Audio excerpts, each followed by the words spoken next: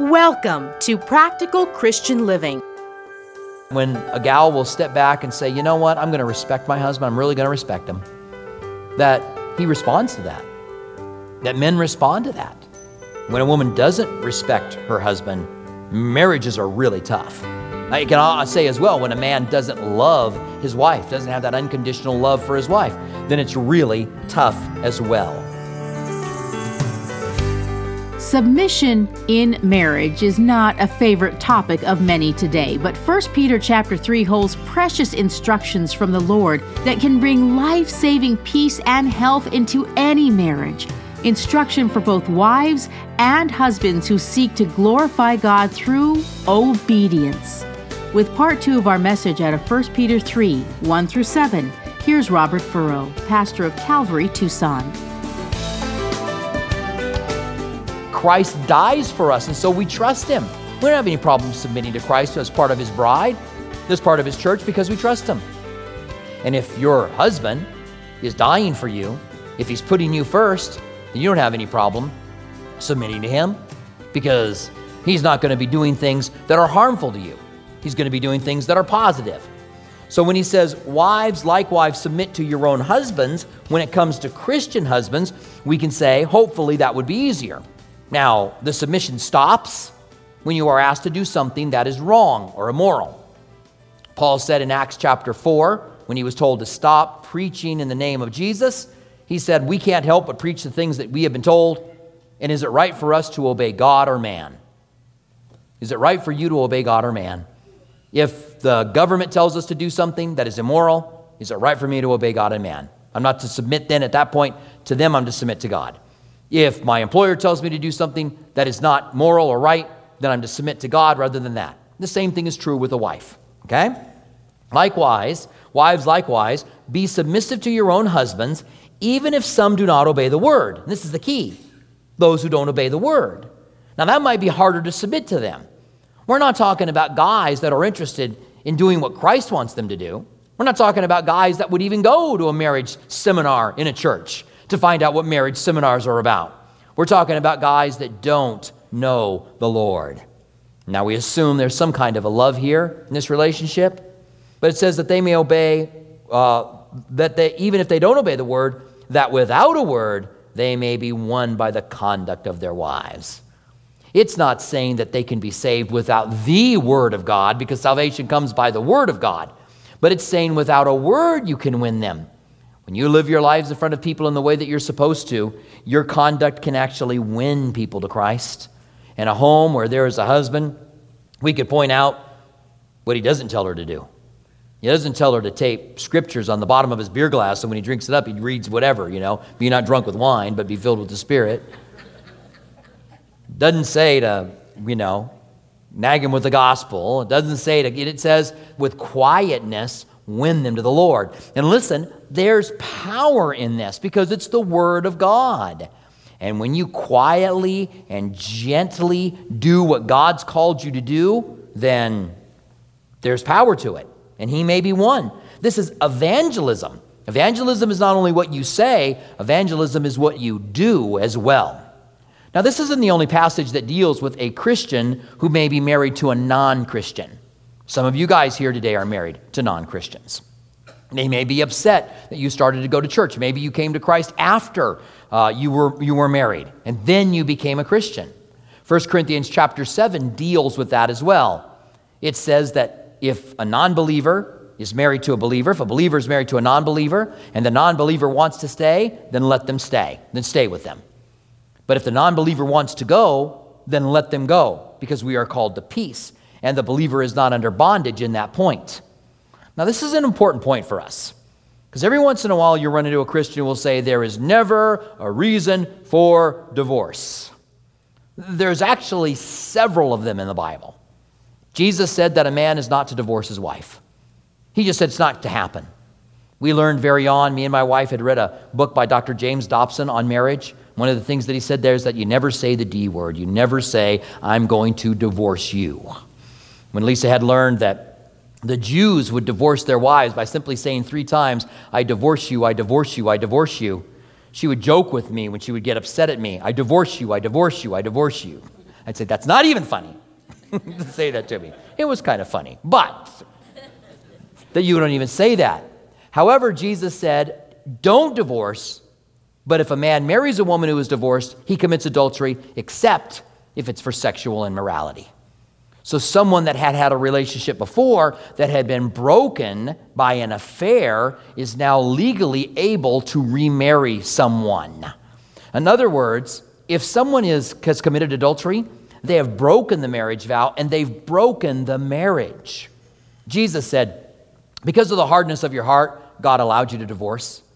And so some have taken that to say that when there's an offended and an offender, when someone has an affair on the offended party, that the offended party gets a hard heart and then wants a divorce because they just can't forgive them for what they've done. And that's wrong. They should have kept their heart soft. I disagree. I think it was the person that offended that had the hard heart. And sometimes there are guys that make women stay. Men are mostly serial adulterers. I know women can be as well. But that make them stay with a serial adulterer because telling them, Jesus said you can't divorce them. You can for sexual immorality. Also in 1 Corinthians chapter 7, the Lord also said, Paul said, the Lord told you not to divorce, quoting what Jesus said earlier. But then he said, if you do separate, then remain single or reconcile. So there are reasons to separate. Paul understood that. He understood that there was a reason for someone to get out of someone's home. Now, I'll give you a few suggestions of what they can be. Number one, physical abuse. If you are being abused physically by your husband or by your wife, then you can leave. And no one can tell you that you can't, because it says if you do separate, then remain single or be reconciled. So if you're in the situation where you're being abused, a few years ago, there was a gal that went to our church and her husband went to another church and her husband was physically abusing her. And I told her, leave him. I said, leave him. And I told her, I'm not telling you to leave him and marry another person. I'm telling you that if you leave him, you're making a decision to remain single or be reconciled if he ever shows you that he will not physically abuse you again. Well, the other pastor called me up and he said, how dare you break a marriage up? I said, I'm sorry, sir, but I'm not the one breaking this marriage up. The guy who is beating his wife is. The guy you're calling to defend to try to keep the marriage together. If you want this marriage back together again, then you should talk to him about doing everything he can to regain trust from his wife again. Because the Bible says that we're to live with our wives with understanding, honoring her as the weaker vessel. Doesn't mean that she's weaker or less valuable. It actually means more valuable. It's a valuable vase. You're like a big ox. She's like a vase that's valuable. I mean, I don't know if you've noticed this or not. I hope you have. Maybe one person in here hasn't, but men and women are different. All right? And for people to say we are not different is to be in complete and total denial. We are. And men are generally stronger than women. I understand there's an exception. Helga. You stay in bed, honey. I'll go get the burglar. You know, there's the exception. But for the most part, it's the men who are supposed to protect the women that have been given that role of being there to protect them. And when the one who is supposed to protect them violates that by beating their wives or physically abusing them or running them down even emotionally. And yeah, I am saying, gals, that you can say, look, you're abusing me emotionally and verbally, and I'm not going to live here anymore until you stop. You can say that. You don't have to stay in that situation. I even told that pastor, why don't we put you in a room with somebody bigger than you and let them beat you up and see how long you'll stay in that situation.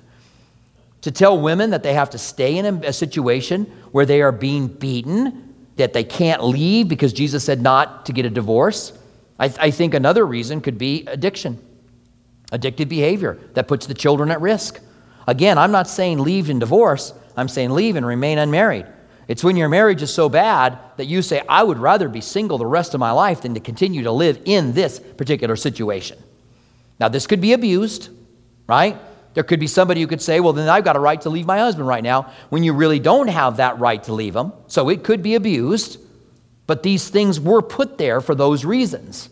Now, here he says, if you're married to someone Be quiet. Well, we'll get to that in a moment. He says that you might win them with your conduct. And then he says in verse 2, when they observe your chaste conduct, the word chaste means pure. We could say that it means modest or faithful, that they may observe your chaste conduct, accompanied by fear, the fear of God. Don't let your adornment be merely, notice the merely, outward arranging of hair, wearing gold, or putting on fine apparel. And in the original, in the Greek, the word fine isn't there. Some say, well, this is God saying that you can't arrange your hair or wear gold. But if that was the case, you couldn't put on garments either. He's not saying that. He's not saying that you can't look good. I'll quote Dr. J. Vernon McGee. This is his quote, not my quote, by the way. And he's passed away, so you really can't get to him. He said, if the barn needs painting, then paint it. It's not that you can't be pretty, or you can't wear jewelry, or you can't fix your hair, or you can't put on clothes that look good. It's not to let the outward be all that it is. Because someone can be a knockout on the outside and be mean on the inside.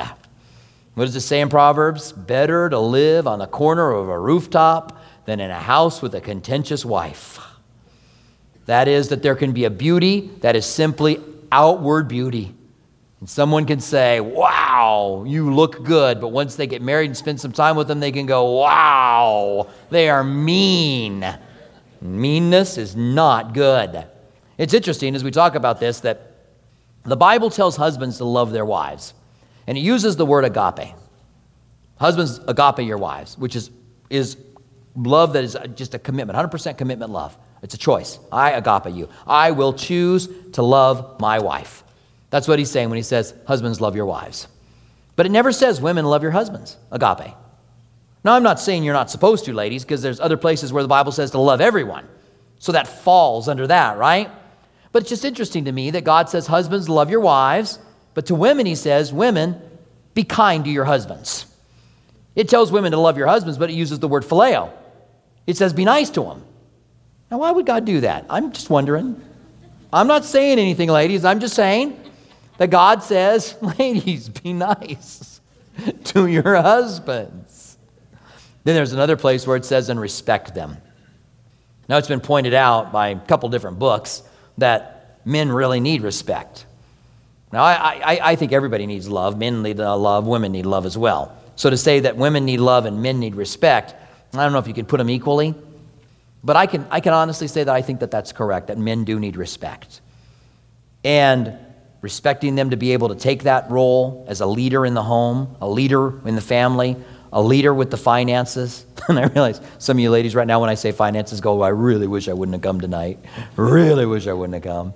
But giving him that opportunity to really step up and to do good with it.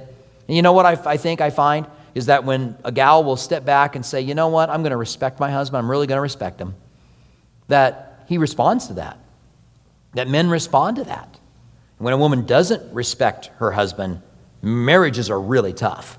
I can say as well, when a man doesn't love his wife, doesn't have that unconditional love for his wife, then it's really tough as well. So he says, do not let your adornment be merely outward, arranging of the hair, wearing of gold, and putting on a fine apparel, but let it be the inner person of the heart.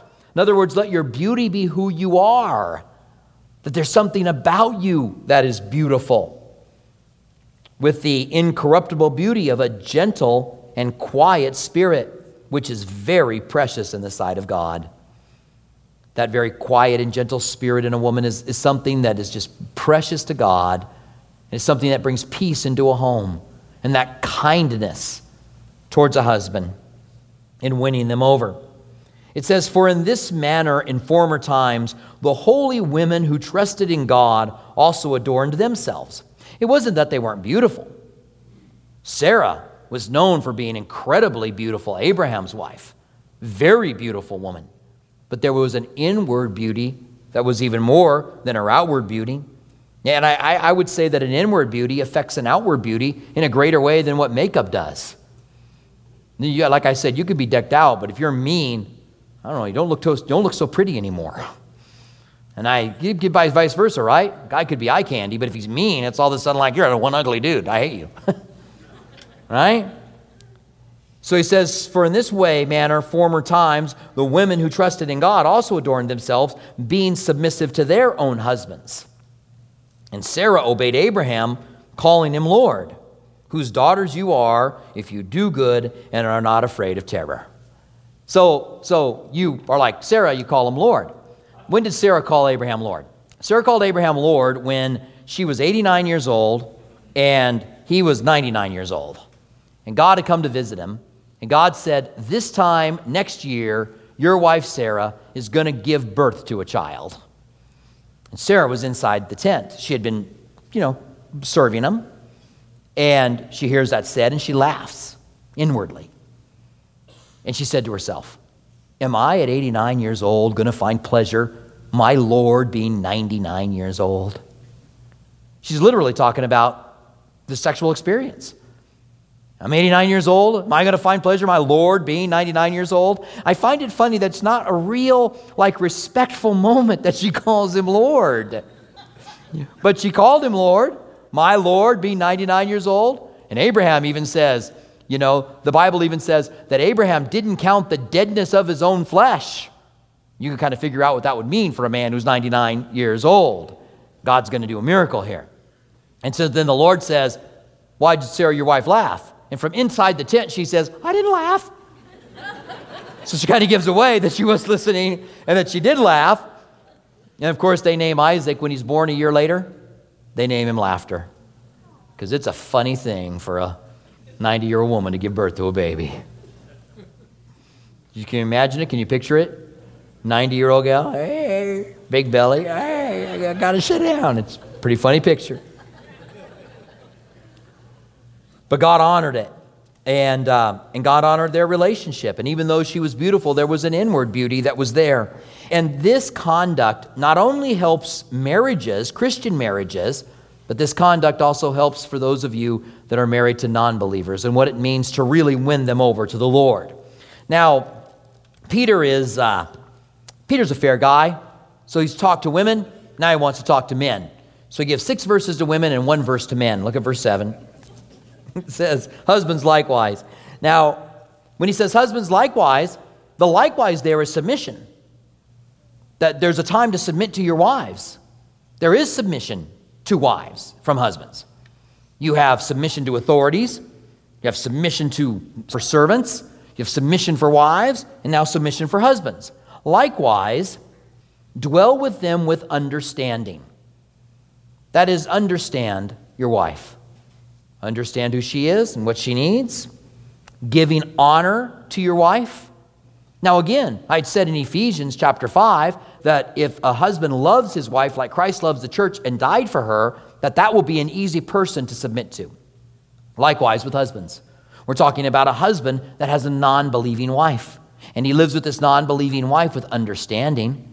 And he honors her. It's going to be easy for a wife to turn around and submit to someone like that. Or in this case, it'll be easy for her to give her life to Christ if he really does honor her. Giving honor to your wife as the weaker vessel. Again, not as a less expensive vessel. This isn't in any kind of a negative way. It's simply it's more fragile, more beautiful. That's the role. And we are the ones to protect our wives as being heirs together of the grace of life. That is, that she would come to know Christ, and you guys could be heirs together in your faith, that your prayers may not be hindered. So the Lord tells us, men, that our prayers are hindered if we don't live with our wives with understanding, if we don't honor them, if we don't treat them like the weaker vessel. And that is connected to what the Bible says about prayer, that you have not because you ask not. Sometimes your prayers are hindered when you're mistreating people around you. I've often said that the most important thing to God is the way that we treat people around us. And if the most important thing to God is the way that we treat people around us, then more important than the way we treat strangers is going to be the way we treat our family. That's going to be the first thing that God sees. You think, well, I go to church. Well, I give my tithes. Therefore, God's listening to my prayers. Nope. Not if you're mistreating people. Your prayers are being hindered.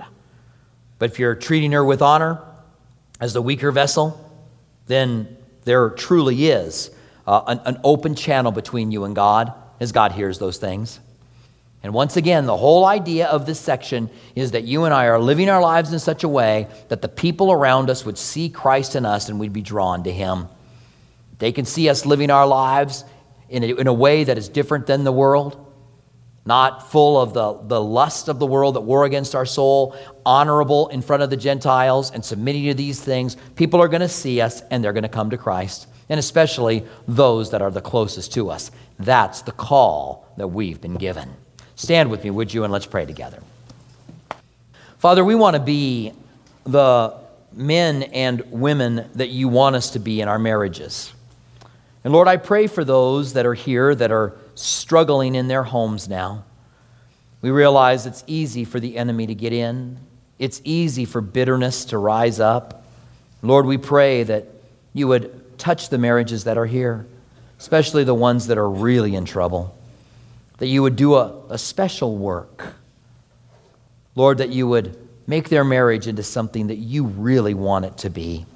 We thank you that you are a miracle working God. We thank you for this. In the name of Jesus, we pray. Amen. I'd like you to keep your heads bowed, please, and your eyes closed for just a couple of minutes. I want to give you an opportunity if you're here today and you've never given your life to Christ. You've never come to that point where you've said, I'm done living for myself, and I'm now ready to live for him. The Bible says, as many as receive him, he gives the power to become a child of God. The Bible says that if you lose your life for his sake, you'll save it. But if you try to save your life, you'll lose it. If you say, I'm just going to hang on to my life and I'm not giving my life to Christ, you'll lose your life. But if you give your life to him, you actually save your life, because God's got a purpose and a plan for you. And if today you were to invite him in, the Bible says that he knocks on the door of your heart, and if you open up that he'll come in, 3 things are going to happen. Number 1, he's going to forgive your sins. All of your sins will be forgiven because he died on the cross to take away your sins. Number 2, God has a plan for you. There's a purpose for your life. There's a reason that you were created. You may feel like you're just spinning your wheels and you don't know why you're here on this earth. God's got a plan for you. And once you begin to walk with him, you begin to discover what that plan and purpose is. Number 3, you get to know the true and the living God. This is eternal life, the Bible says, that you know the one true God and the Son whom he sent. If you want to invite Christ into your life today and begin to live for him, then I'm going to ask you to do something simple. Right where you are, raise your hand. Lift your hand up now, lift it up high so I can see it. I want to make my way around the room, and I want to acknowledge the hands that are raised. And if God's speaking to your heart today, then respond today. The Bible says today is the day of salvation. And don't harden your heart. God bless you, sir. That's awesome. All right. I would like everyone, including the gentleman who raised his hand, to repeat this prayer after me. Dear Heavenly Father, I confess that I have sinned, and I know my sin has separated me from you. I also understand that I can be forgiven by the death of Jesus on the cross. So I invite you into my life, and I turn from my sin that I can live for you in the name of Jesus. Amen. Welcome to the family of God. Yeah. Thank you for joining us for Practical Christian Living with Robert Furrow. We hope that our verse-by-verse studies truly help you to see that God is real. He wants a personal relationship with you, and His Word is life-changing. If you'd like to hear more of Robert Furrow's teachings, visit CalvaryTucson.com. For our local listeners, we invite you to join us at one of our 2 campuses. Our East Campus at Speedway and Camino Seco meets Saturdays at 6 p.m. and Sundays at 9:45 a.m. Our West Campus, south of Palo Verde and I-10, meets Sunday mornings at 8:30 and 11 a.m. Our midweek service times are Wednesday evening at 6 p.m. at our East Campus and 7:15 p.m. at our West Campus. If you prefer, you can watch our service at live.calvarytucson.com and also on our Facebook page and YouTube channel. Our online campus is available during East Campus service times. If Practical Christian Living has blessed you and you'd like to donate, please visit PCLAZ.org. That's PCLAZ.org, where you can make a secure one-time donation or sign on to become a monthly partner on a reoccurring basis. Have you accepted Jesus into your life, or do you have questions about salvation? We'd love to hear from you.